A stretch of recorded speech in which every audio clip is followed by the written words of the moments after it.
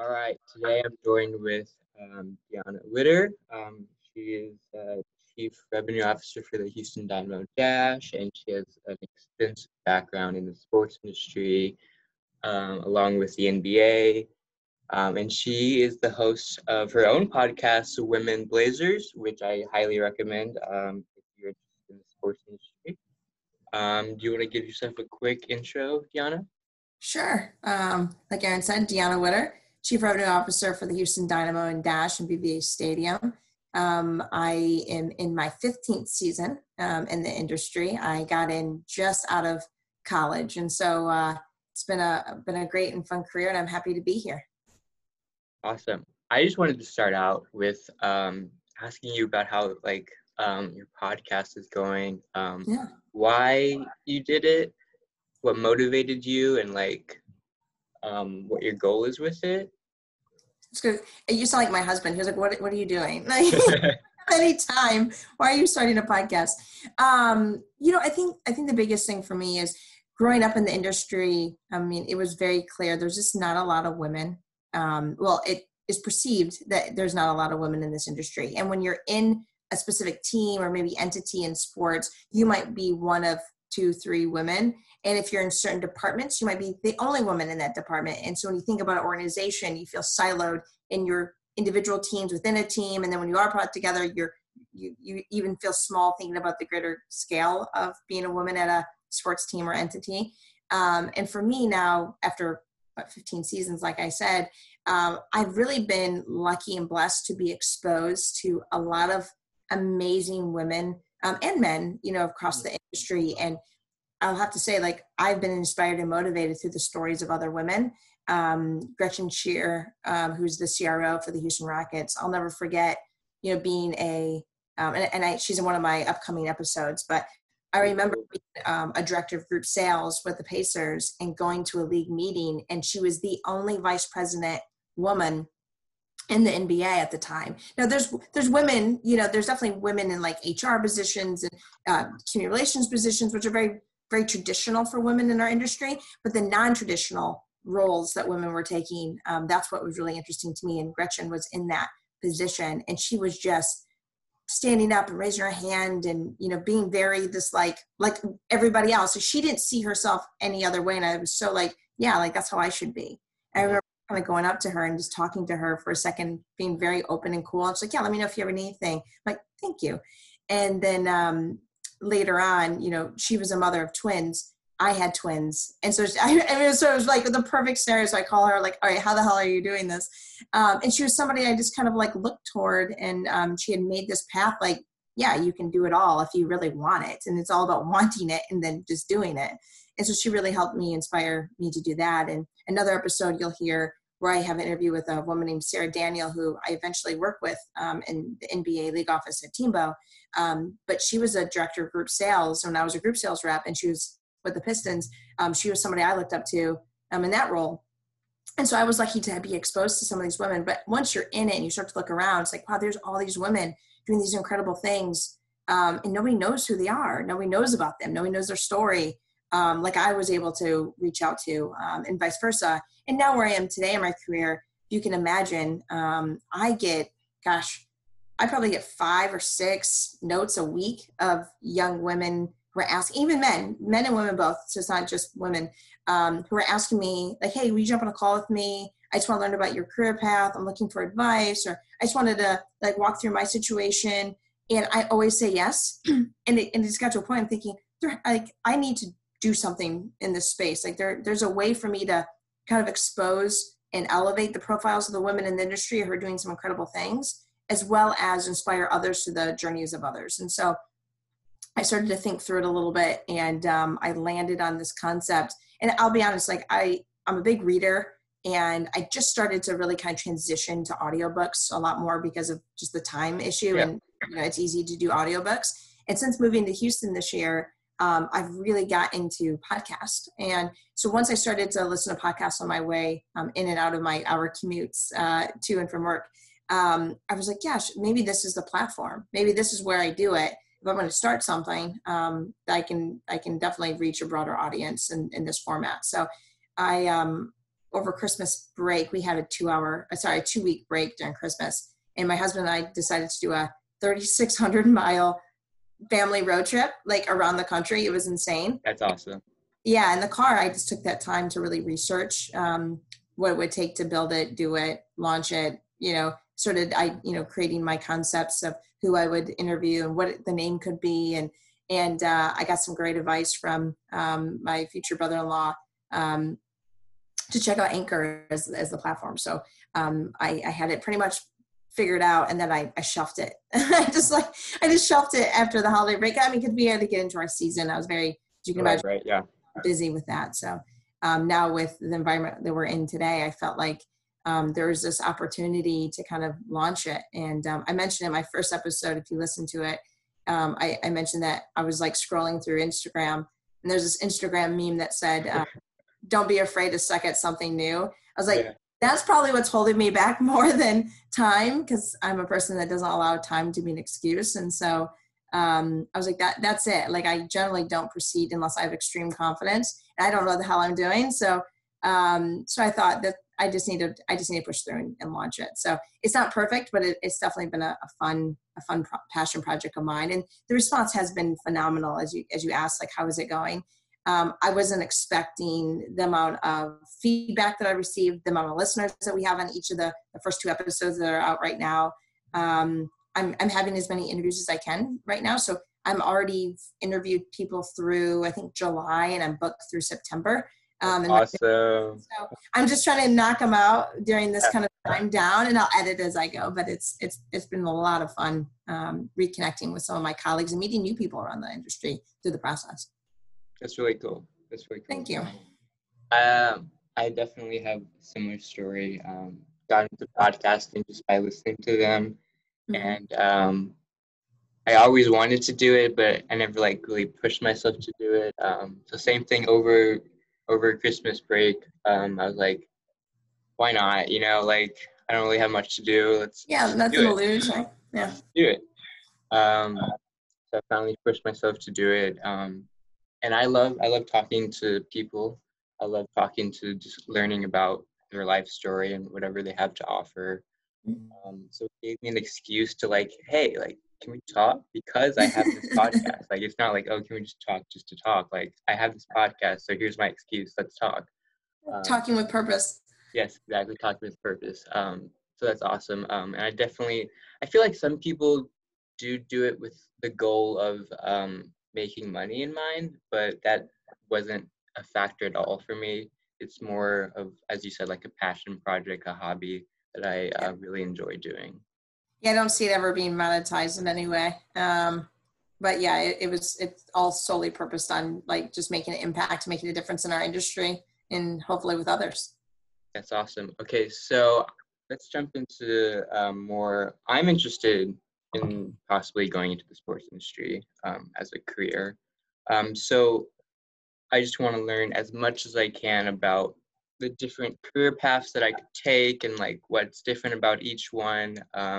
So walk me through kind of, I guess, your career path and where you started out. Yeah, I think the biggest thing is just kind of being in tune to what you love. I think it's so important that you make your passion your purpose. I know that's really hard for some people. Generally, when I talk to individuals who are kind of trying to discover their path, they're like, I want to work in sports, but I don't know what that means. And which I completely respect because it's not really exposed to all the different paths and different positions that you can have in a team. But a sports team is like any business. It is a very normal, in the behind the scenes, it is very much like any business. They have an accounting team, we have a PR team, a public relations team, a community relations team, we have an HR department, we have a sales department, a service department. So all of the things that any other, product led or service led team or business would have.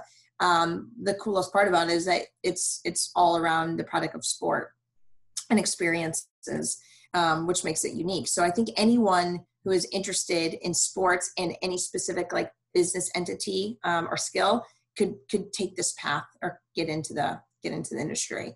So I think that's one. For me personally, I think mine goes back to when I was younger. I knew I wanted to work in sports when I was 12, and I've told the story a million times, but, I was lucky enough to go. My mom had helped through a friend get me and my best friend an opportunity to sit courtside at a Pistons game when I was a kid. And that changed my world in a way that I never thought it would. And so I was sitting there courtside and at the scores table specifically. So you felt like you were working. Oh, that's cool. Even had this other layer of cool. And I grew up extremely poor, single mother situation. So my mom definitely pulled a lot of strings for this experience for me. And I remember just sitting there and the game was going on, but what I was really focused on, it was there was all these people in suits just walking around, and you're like, wow, I don't know what those people do, but I want to do that. And that's where the planted seed was. And they could have done a number of things. And so, I proceeded on through high school with that kind of notion, knowing that I had to go to college at some point, go to college to get a job somewhere in the industry. I was a first generation college student, so I had to navigate into college. I thought I'd go to college for athletics. I was a big basketball player. We were terrible. Our team couldn't win a game. But I was so obsessed and in love with basketball. I would have killed myself to try to get in to play on a team. And then soccer was my other sport. And we were great at soccer, and I loved soccer, and soccer was more fun. I wasn't so emotionally obsessed with soccer as I was with basketball. And so I had a couple opportunities to play soccer in college that I ultimately turned down for an academic scholarship at Central Michigan. And so I went to Central, at first thinking that I would probably go athletic training. I had never been injured, but I knew that the athletic trainer was on the bench, part of the team. And I just thought that was such a unique position to be in, to always feel like I was a part of the team still. And so I did a job shadow that first semester, and it was terrible. I hated it. And I hated it mostly because I felt like it was torture, to sit here and watch these women. I purposely watched the soccer team, the girls soccer team. I went and shadowed that athletic trainer. And it was absolute torture to watch these girls play a sport that I would have done anything to play, and people complaining about ankles and fingers hurting. And you're just like, you gotta be kidding me. I would do anything to be out there. And I don't know if I could have lived in that kind of torture. So I went back and I started thinking about the people walking around in suits at that Pistons game. And I thought, gosh, what do those people do? I should discover that. And I got, right to my computer and started researching Pistons. And they had job opportunities in the very bottom. If you scroll really at the very bottom of their website, they had job opportunities. So I clicked on it, and they were promoting a career fair that was going to happen that February, which had been, at the end of that semester. So the next semester, I thought, yeah, it's $30. You get a ticket to the game. You go to the career fair. So I went out there as a freshman, and I just went around to each of the sports teams' tables and told them I was a freshman. I wasn't looking for a job. I knew I wasn't eligible for a position, but I just wanted to learn. Tell me about the jobs that are available. And of course, everybody at those tables are ticket salespeople, because that's what it is. Yeah. And they were very much telling me and sharing with me the passion behind what they do, why it was important. You get to connect fans with the experiences of coming to games, and you get to be the forefront of getting people to come out and providing them with those experiences. I thought, wow, that sounds incredible. I want to do that. So I made that my focus, and I kept, and they gave me some really great advice, go be a server, go be a bartender, get used to talking to people face to face and creating these quick relationships. Could you make a friend in an hour, as their bartender or their server? And so I took their advice, and I did that, and they started to recommend just sales positions, and anything that would allow me to get on the phone was going to be another opportunity. So my internship I took was also very much a inside sales-esque, 100, 125 calls a day kind of internship to prepare myself for the opportunity. And so that's ultimately what it did. But I knew that I was taking that sales path, and that was the path I wanted to be on when I was a freshman in college. Would you say that the vast majority of people have to take that sales path first to get into the sports industry? I wouldn't say that's the case. I mean, I think your internship is going to be big. And so if you're somebody who's looking to get into PR, CR, or any of these other areas in the business, I think you're looking at internships as your first step, and then going in there. I think the biggest challenge, and why you hear often that people say get into sales, is because we're the only department or only area of the business that are truly recruiting and hiring straight out of college. We're actually looking for young and hungry individuals that want to really develop their sales skills. And some teams are hiring upward to 20 students, 30 students a year or semester. Mm-hmm. So there's a decent amount of opportunities to get your foot in the door. The hard part is if you take the sales path and it's not a path that you're interested in, you could fail immediately and never get beyond that, because it would reflect poorly on your resume that you were there for 4 or 5 months and it didn't work out or you left. What does that say about you and your perseverance and your determination? I have seen people go into sales and obviously proceed in going to other areas. But there's a sense of respect and understanding that at the end of the day, everybody should understand the sales aspect of it, why the connection to fans, why we do what we do, and we do it all for them. And so you learn that foundation and understanding of a sports team by going through the sales process.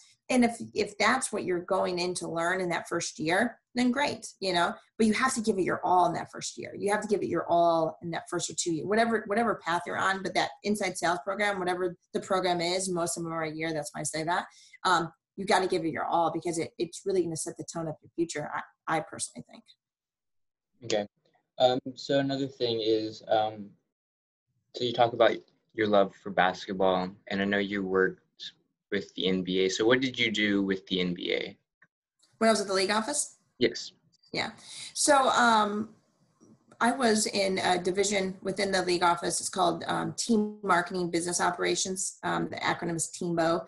And TEAMBO is about, I think, 40 to 50 individuals. It's like, it almost serves as an internal marketing firm in the league office. There's upward to 1,000 employees in the New York office.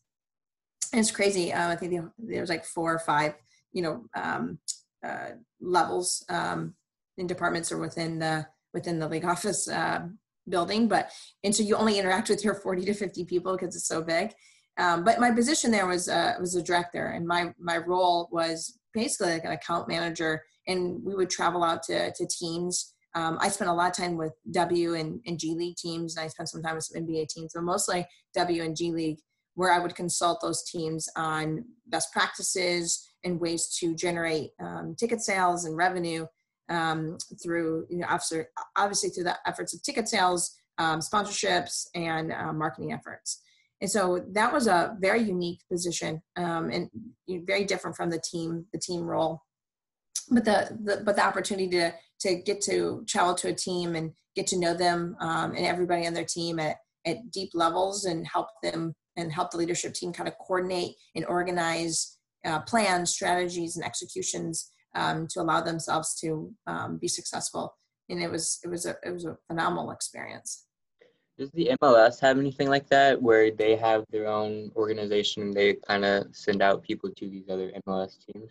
So the MLS, they have a league office, and we have a ticketing contact. There's a ticketing lead, there's a sponsorship lead, marketing lead, but it's not as big as the NBA is. I mean, from a global perspective either.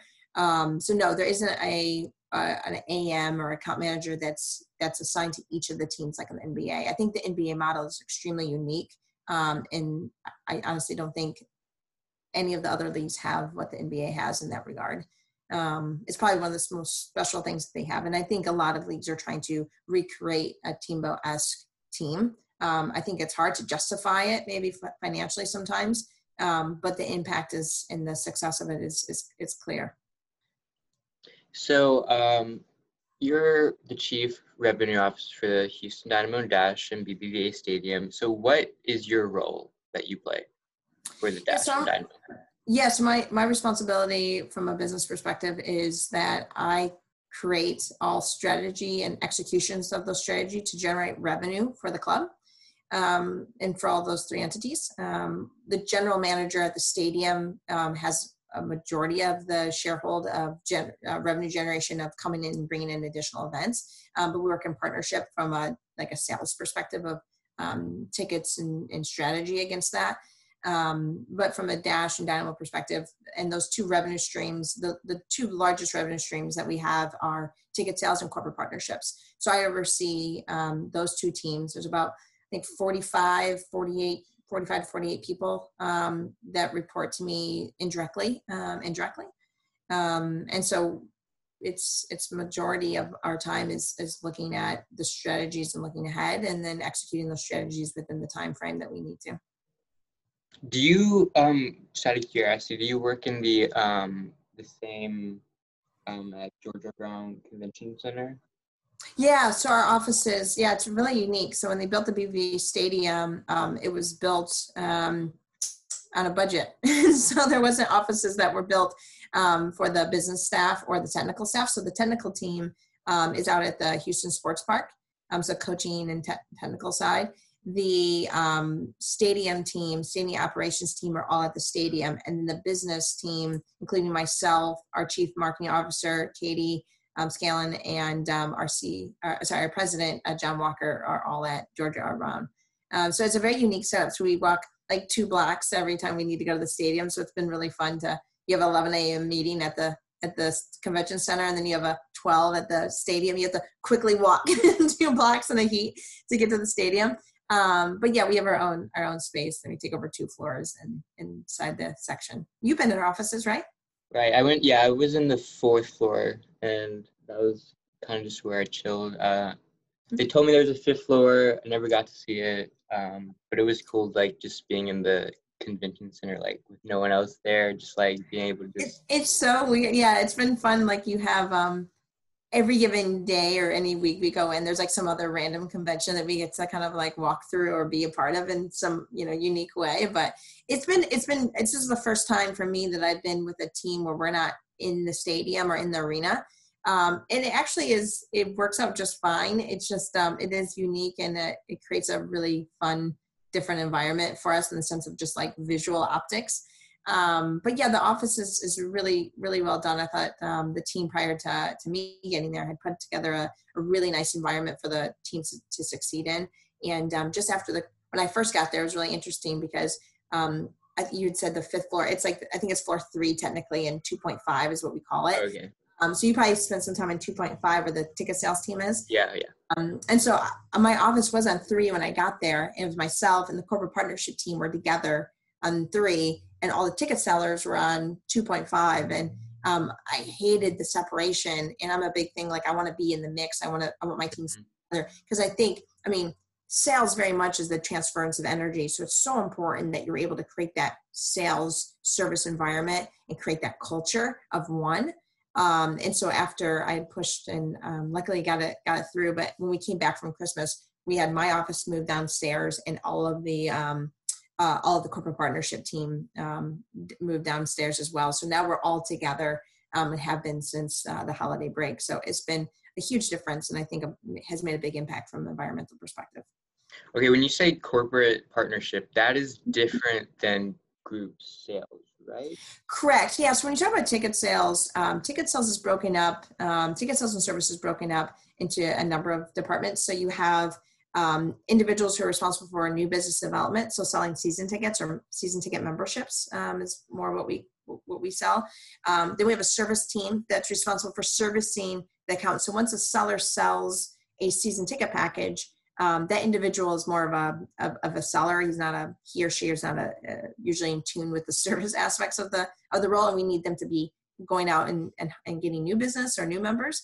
And so that individual then passes the account over to a service person, and that service person is responsible for the relationship aspect of between us and the member.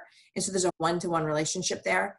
Those individuals usually have about 200 accounts each, 200 and 250. When I was at the Cavs, they had 450 to 500 accounts because the number of members we had, but we had a big service team as well because we had so many members. And so individuals responsible for making sure they receive all their benefits, and again, the communication and execution of those things. And they're the friendly face you get to see when you come to the stadium with your account. We also have a group sales team. The group sales team is responsible for new business as well as service. So they service and sell their accounts. A group is defined as 10 or more tickets. And those individuals are generally coming out generally as low as a 10-person social outing to a 500 to 1,000 ticket group event or specialty. And I actually came up in group sales. So groups has a very special place in my heart from the perspective. But the group sales team is very much like if you wanted to get into events sales or become an event planner, group sales is definitely a great path for you, because you get to create, sell, execute, service, and you get to see what your creation is from soup to nuts, which is real fun. And then you get to do it again and again and hopefully grow it. And then we have a premium sales team. And the premium sales team is responsible for all of our premium hospitality spaces and products. So specifically suites, our Audi Sports Club, VIP seats, and then our field seats as well. So generally, our suites obviously is a suite. There's 33 suites in the stadium that hold 14. Well, I think it's 18, but your suite comes with 14 tickets, and they're usually obviously food service and everything involved with your suite experience. And then our 2 hospitality areas are all inclusive this year. So we did a huge transition there. So they're responsible for those accounts and those experiences. And then we also have a inside sales team, which we launched this year and brought back to the Dynamo. And so that's a 10-person team. And these are entry-level individuals that are coming out of college that are training and learning and developing into salespeople. So once they get through their 1-year program, we hope to place them in one of those teams, or we'll help them get a job somewhere else if it makes sense. Or they usually determine it's not for them. So there's always a different way in sense that goes. So that's ticket sales. I'm trying to think if I'm missing anybody in that group. I think that's everybody. And then on the corporate partnership side, corporate partnerships is responsible for working in partnership with the business community to advertise and using the Dynamo or the Dash as a marketing platform to reach and connect with new consumers or with their existing consumers from a brand product perspective. And so we're working with the business community in that perspective. And this connection is not just a local connection, like on the ticket side, this is a global connection. So we're engaging and discussing with brands all across the globe about using the Dynamo as a platform to grow their brand, their business, their consumers, and be at the forefront, kind of like stake their flag in Houston.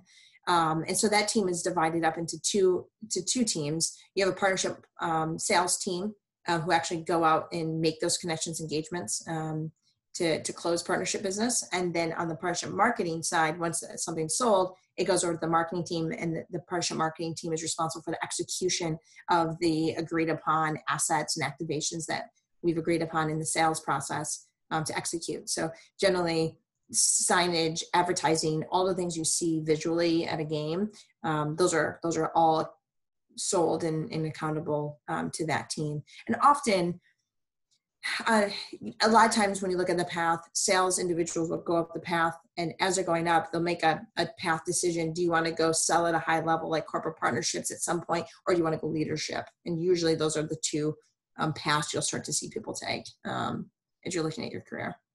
Okay. So how long have you been with the Houston Dynamo and Dash? I just celebrated my 1-year anniversary in February. Okay. And you said that you brought inside sales back to the Dash. So did they not have it before? No, so I believe they had it in maybe 17 or 18. My understanding is, and I believe this is what I remember being told when I first got there. They had an inside sales team. It dissolved or started to dissolve like the end of the year. Harvey happened. And then there was a break there for a little bit. And then just looking at the budget perspective, they decided to hire more account like sellers instead of using that budget to bring in a new inside sales team.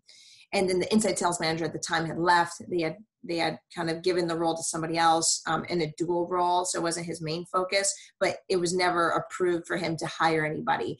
They were kind of like on a hiring freeze for some reason at that point.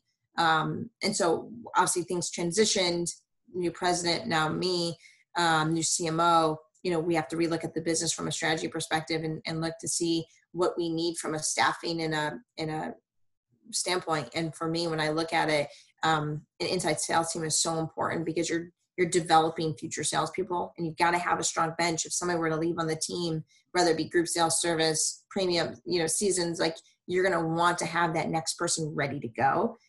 So we're looking at always developing people up. In addition to that, they're obviously selling. So you're hoping that they're bringing in the ratio that you need them to bring into justify the investment in an entry-level sales team. So we looked at the model, and it made sense for us to bring it back. So did you play a hand in getting JJ Castillo on the team? Yeah, so we approved the position. I can't take credit in bringing JJ in specifically. I just can take credit on getting the position approved to hire an inside sales manager, which was not in our budget originally. So Jacob Hanselman, my new vice president of ticket sales, I brought Jacob in. I think he started in June of this year. So I was able to get Jacob stolen from the Colorado Rapids and have him join our club. And then he was given the green light to go ahead and move forward with hiring Matt Schroll that we got from the Philadelphia Union as our new director of ticket sales, as well as then hiring JJ. And JJ and Jacob had known each other, I believe, from their time at the Chicago Fire. So it's always good to know people. Yeah, they're all cool guys. They're great. They're great guys. They are great. So you said you just said the CMO. What is a CMO? I've never heard that before. Yeah, CMO is the Chief Marketing Officer. Okay. So the Chief Marketing Officer is responsible for all of our brand, mostly the brand aspect of our team. And so brand, community relations, public relations, player relations. So she's really responsible for the who we are process of the business. So I sell who we are, and she gets to define who we are, which is kind of fun. So we work very much in collaboration with each other because marketing and sales go so much hand in hand. But yeah, so she oversees the other areas of the business that have nothing to do with revenue generation. We always joke, like, I bring the money in and then she gets to spend it. Cool. Their CFO counts it. So where were you at before you came to Houston? Before I came to Houston, I came here from the Cleveland Cavaliers. And so I was with the Cavs for 5 years, 4 seasons. I started there in May of 2014. And I'd gone there from the NBA League office. And so the opportunity to go to the Cavs was one uniquely, perfectly aligned with where I was in my life. And so when I was at the league office, going into the league office, I actually found out I was pregnant with my twins, which made that experience even more unique than it needed to be. And so I loved the job. There was nothing wrong with it. But as you can imagine, at a point when you have twins that are now past 1 year old, it got really challenging. And so when I got the call from the Cavs, the individual who hired me, Brad Sims, he had worked at the NBA League office. We had known each other. And he called me about the opportunity and interviewed me. And when I got the job, it was a no-brainer. I mean, Brad is extremely intelligent, very well-known executive in the industry. And he's now the CEO of NYCFC. So he's also in MLS as well now. But the opportunity to work with him and just learn from him was an opportunity I didn't want to pass up.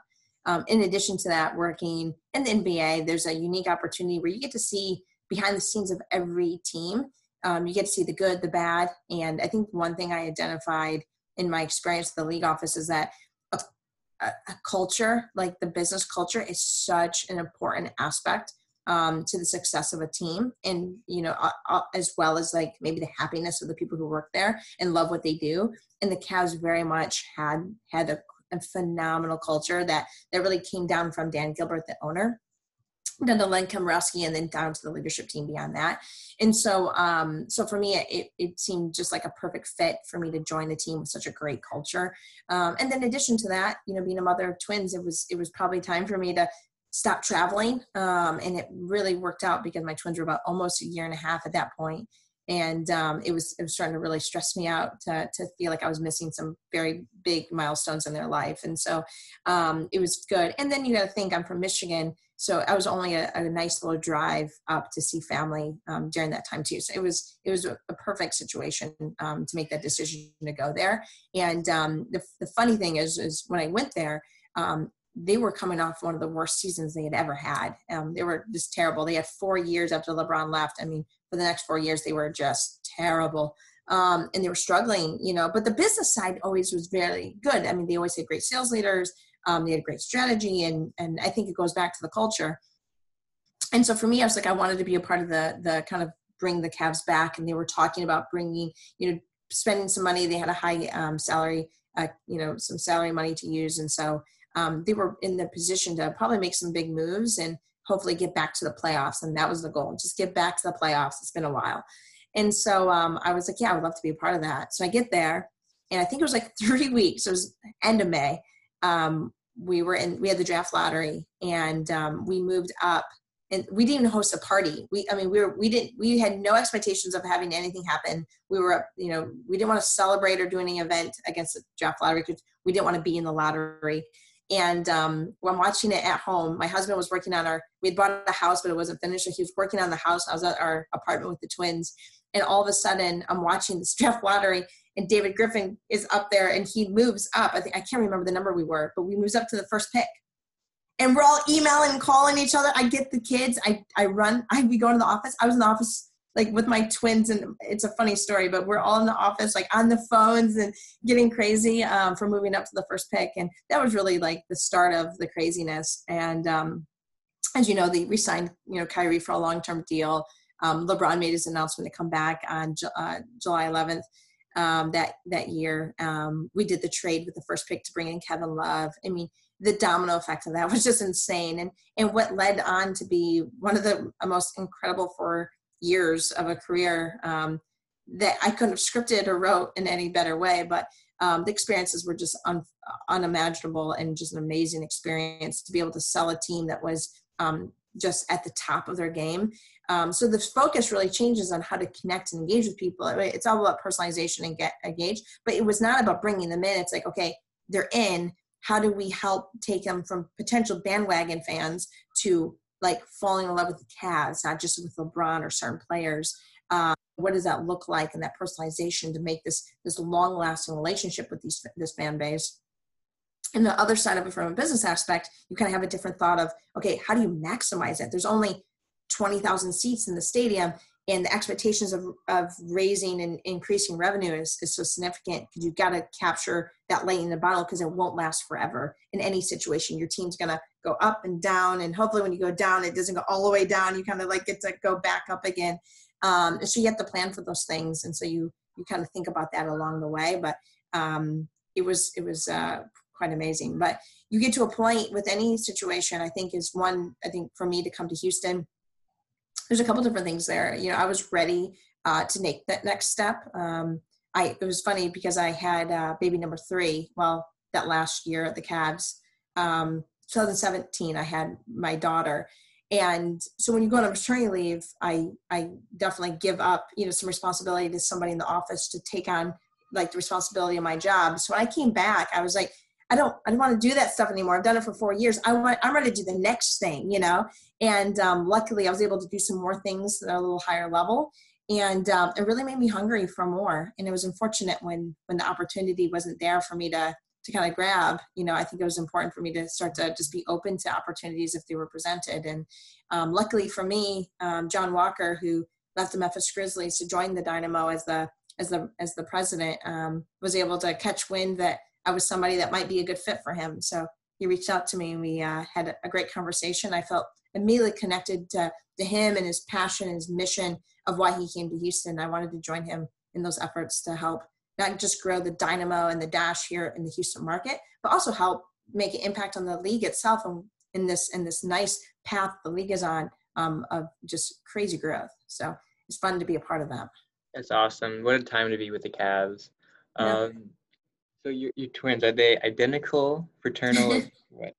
They're fraternal. They're boy girl, and they look nothing alike. I mean, so my daughter looks like me, and my son looks like my husband, and it's so strange because so I'm mixed, and I'm half black, half white. So my daughter looks like me, and my son looks like he's just like completely pale, with blonde hair. You're like, how are these? One, how are they my kids? But two, like they don't look like they would even be related in any scenario. So they're real fun. And then the third one is another like just bizarre mix. So it's really funny. I have twin brothers. They're identical twins, so they look very much alike. Are they older or younger than you? They're younger. So right now they are both 7. Okay. Yep. So my twins are 7. So you know my pain. Yeah, they play off. They feed off each other, and good and bad. Feed off good and bad. Yeah. Good and bad. That's right. Yeah. So you came to Houston. So that's another thing that I wanted to talk about was so in the sports industry, I have this perception that there's going to be a lot of movement, moving around. How do you balance family time, work time? What does that look like for you? Yeah, we get the work-life balance question all the time. This is one of those industries, especially if you're the team, probably anywhere, agency, entity, league. This isn't a traditional job or career path you would take if you're looking for a normal 9 to 5 situation. This is very much a lifestyle. And so your work and your professional and your personal life are very much intertwined, and they're one. And that's really the approach. So I really don't see it as a balancing situation. It's just more in the sense of like, how do I live my life? And I would say, to kind of give you a perspective of a day with me, and it would, wake up. I wake up and I get ready for work. My husband gets up. Now, mind you, my husband stays home with our kids, and so my husband's he's a registered nurse. He has a bachelor's of nursing from University of Michigan, and he was so great. My husband to sacrifice his career when we found out we were having twins, and I was taking the NBA league office job just with the travel. It just made sense, and we evaluated it, and it just didn't make sense for him to go back to work, because when I got to the Cavs, we thought he would go back to work. We explored Cleveland Clinic for him to go work, and when LeBron came, that completely just flipped our world upside down in a way and demanded so much more of my time professionally, that it really put us in a situation where it made sense for him to continue to stay home. And then obviously now in this role, which is again more demanding in time because of I've expanded now my responsibilities, he continues to stay home. So I think this might be his life for a while since we have number 3. So and he now accepts it and he's awesome with it. But so for me, I wake up, I get ready, he gets the kids ready and up. I generally do my daughter's hair because that's really hard for him. And then, I go off to work, and, he handles the kid stuff. I'm at work all day, as you can imagine. My day is just filled with meetings. In my role, there's just a lot of, I would say, consulting, discussing, strategizing that happens throughout a time frame. And I'm at the office. I'm in the office like 8:45, 9 o'clock, depending on when traffic allows me to get there. And I leave at some point 6:30 to 7 p.m. And so by the time I get home, my commute's about 40 minutes on a good day. So let's say I get home at 7:45. My kids go to bed at 8:30. So I get home, dinner's usually already done for the kids. And so at that point, I'm either going into play mode real fast, and I don't change. I never change out of my clothes. I'm usually in my work clothes until I go to bed, which is weird, but I just don't want to waste that moment I get with my children. And so, I'm generally with the kids from there. My husband then goes off and runs because he needs his break. And we do baths and, whatever else. And if it's a late dinner night, I might do the dinner that night. I put them to bed. And then I generally spend some time just like, discussing the day with my husband. We do like a breakdown of what happened in our days. And then what is it? I mean, it's probably 9 o'clock at this point. I'm then probably thinking about food for myself and himself. And either we generally don't eat at the same time. He's probably already ate. We rarely eat together, if at all. And then I usually jump back on my computer because I've been in meetings so much all day. I don't have time to respond to emails. I don't have time to do the things that we talk about in those meetings that I want to then execute or plan against. So I usually use that time to jump on my computer. And I think at first it bothered my husband, but now he just accepts it. But we will literally binge watch or watch TV together. And I'm the kind of person that I can focus on multiple things at once. And so I'll be working while we're watching something. He'll generally go to bed and I will stay up. And I usually go to bed somewhere between 1:30 and 2:30 in the morning. And then we repeat. And but that's how I function. Like, it's not, because let's say if I had a moment where I didn't have a lot of things going on, I'm the kind of person that, like this podcast, like I will literally fill space because I just don't find it, I don't know. From a productive perspective, I just like to fill it. So if I have a moment, that's when I start reading articles or listening to podcasts or reading a book or or researching something that I'm curious about, and we go from there, and it just repeats it. But it's a very busy lifestyle in general. And I think when you think about the kid aspect and the balance, like if my kids have something at school, I carve it out in my schedule, no different than a meeting, and I will leave and I'll go do the kid thing, and I get to their games and their practices now that they're starting to explore in sports, and I don't miss those things, at all. I make sure that I'm there for those, because they just get scheduled in like a meeting would at the office, because it all is intertwined at the same time. That's awesome. Yeah. Is there a lot of movement, like in moving to different cities in the sports industry?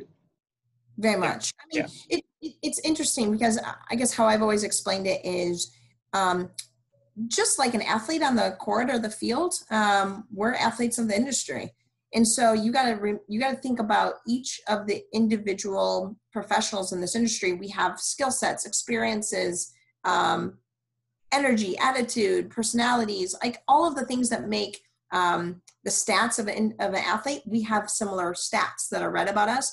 And so one team might need me in their position, and my role is no longer needed, or maybe my profile is no what I bring to that team is no longer needed, or I feel like I need to move on. I decide my own stuff, like I'm ready to be a free agent, and so you start to move around so that you find the best fit for yourself.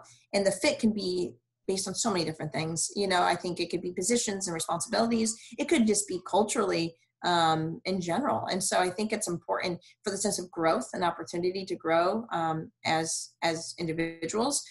Sometimes a move is the best situation you can be in. And I think the openness to move has allowed me personally to grow so quickly in my career path. I mean, I'm considered a young executive, in this situation, especially as a woman. I'm an extremely young executive, but I don't know. It's really hard for me to kind of tap into that, because I just know that I'm doing what everybody else is doing to get there. I've just been, blessed to be in situations where I've had leaders that allow me to take on more and kind of own things where I get to learn and grow and fail and learn and repeat to the point where it's put me in the position to be sought out or to have a good network so that I'm considered for these roles in other markets. So you've only been in Houston for a year, but how do you like it? Oh my gosh, I love it. I was just telling you before we started recording, I'm from Michigan, and it's literally was it April 17th and it's snowing. Yeah. My family has like sending me pictures of 4 inches of snow. And it's interesting too, most people I had known who had worked and lived in Houston, a lot of them have stayed. And now being here a year, I can see why. I mean, it's just such a great place to live and to raise a family. And it's a big city. Don't get me wrong. It's the 4th largest market in the country. I think it's creeping on third largest. And it's the most diverse city. So from the sense of how big it is, but yet it has a very sense of that community, small town, small city feel, which I'm used to. So it doesn't feel as big as it is. And then I just absolutely love the diversity. I personally have never lived anywhere where I'd never like me being different, like me being a person of color, like has ever been a thing. This is the first place where I don't even feel that kind of challenge or difference. It's a really beautiful place in that regard. And then the weather, like I said, the weather is just phenomenal. A lot of people complain about the heat, complain about the traffic, and the traffic is the traffic. I mean, that's not, this is time for me to have quiet time, so I'm okay with it. And then I think the weather, it gets hot, but man, you can't shovel heat. Like you can't. Heat will not like make your car stuck in your garage, and freeze your doors or something. So I'll take it all day, every day. Yeah, it's a big city, but it's spread out. So you get more. You can divide it up into smaller areas and make it your own little town. Yeah, neighborhoods and suburbs. Yeah, it's definitely a great place in that regard. So do you see this being kind of like one of your last stops in your career path?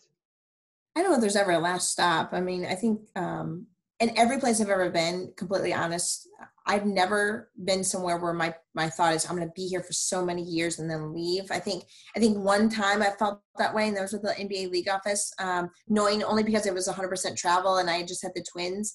And I knew going into the league, and I was very boisterous about it, that I was a team person. I saw myself going to the league, making an impact, learning as much as I could. And what I was going to learn was going to go back. I wanted to take back to a team, which is what I ultimately did with the Cavs.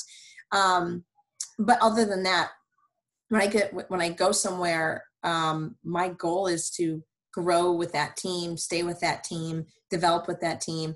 And my vision is never like, what's next? It might be next, like, what am I growing as I would guess, in the sense of responsibility, but never to leave market. And so I think, those things just happen. But yeah, I hope to be here. I hope to be here for a while.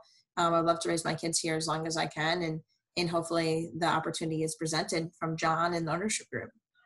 Last question. You talked about you've worked in the NBA, and the NBA is obviously way bigger than the MLS and worldwide, well known. Is there growth in the MLS right now? Is it growing? Is it a growing industry? Is it getting bigger and more popular? Oh my gosh. Yeah, I think the growth opportunity, I think that was one of the things that really attracted me is, I felt like in the NBA, we're always pushing to innovate. We're always pushing to grow, bigger, better. And the amount of growth opportunities, I mean, you're moving the needle, just like these small notches, because they're so at the top. Where the MLS, there's some gap there. And so you have so much opportunity of growth that they're growing so quickly. New teams are coming into market. We'll have 30 teams by 2022 or 2023. And so new teams are popping up all the time, which are going to create, obviously large front offices and have to build out a team of 150 to 250 people, depending on what they want to bring in-house and what they want to outsource. But there's definitely career opportunities around the MLS, significant career opportunities. And I think there's a lot of individuals. I mean, the league is only 25 years old. Our team is 15 years old. We're celebrating our 15th season this year, and the league is celebrating the 25th season. And so there's a lot of individuals that have been with teams for a while that I think are going to start to even transition out or transition to other teams as they look to make those next steps in their career too. So I think there's a lot of growth opportunities across the league. And there's so much that the league is capturing right now. So I think it's one of the, if you're going to get a part of something new, like, this is the place to do it. I wouldn't suggest, I don't think I would steer anyone away from any specific opportunity in the MLS at this point. That's cool. That's awesome. Well, thank you so much for taking time out of your day to do this with me. Also, listeners, Women Blazers on Anchor FM and Spotify, right? Yep, Apple Podcasts. Yeah, listen in. It's gonna great conversations with some incredible women around the industry, and hopefully through the conversations we can inspire people to keep pushing through. Yeah, so if you enjoyed this talk with Dionna, go check her out. I'm sure you'll enjoy her episodes. And I'll let you go now. Hopefully we'll get to meet in person sometime soon. Yes, again. Thank you so much for doing this, by the way. Absolutely. Really appreciate it. Thank you. Thanks for having me, Aaron. Yeah. Good day.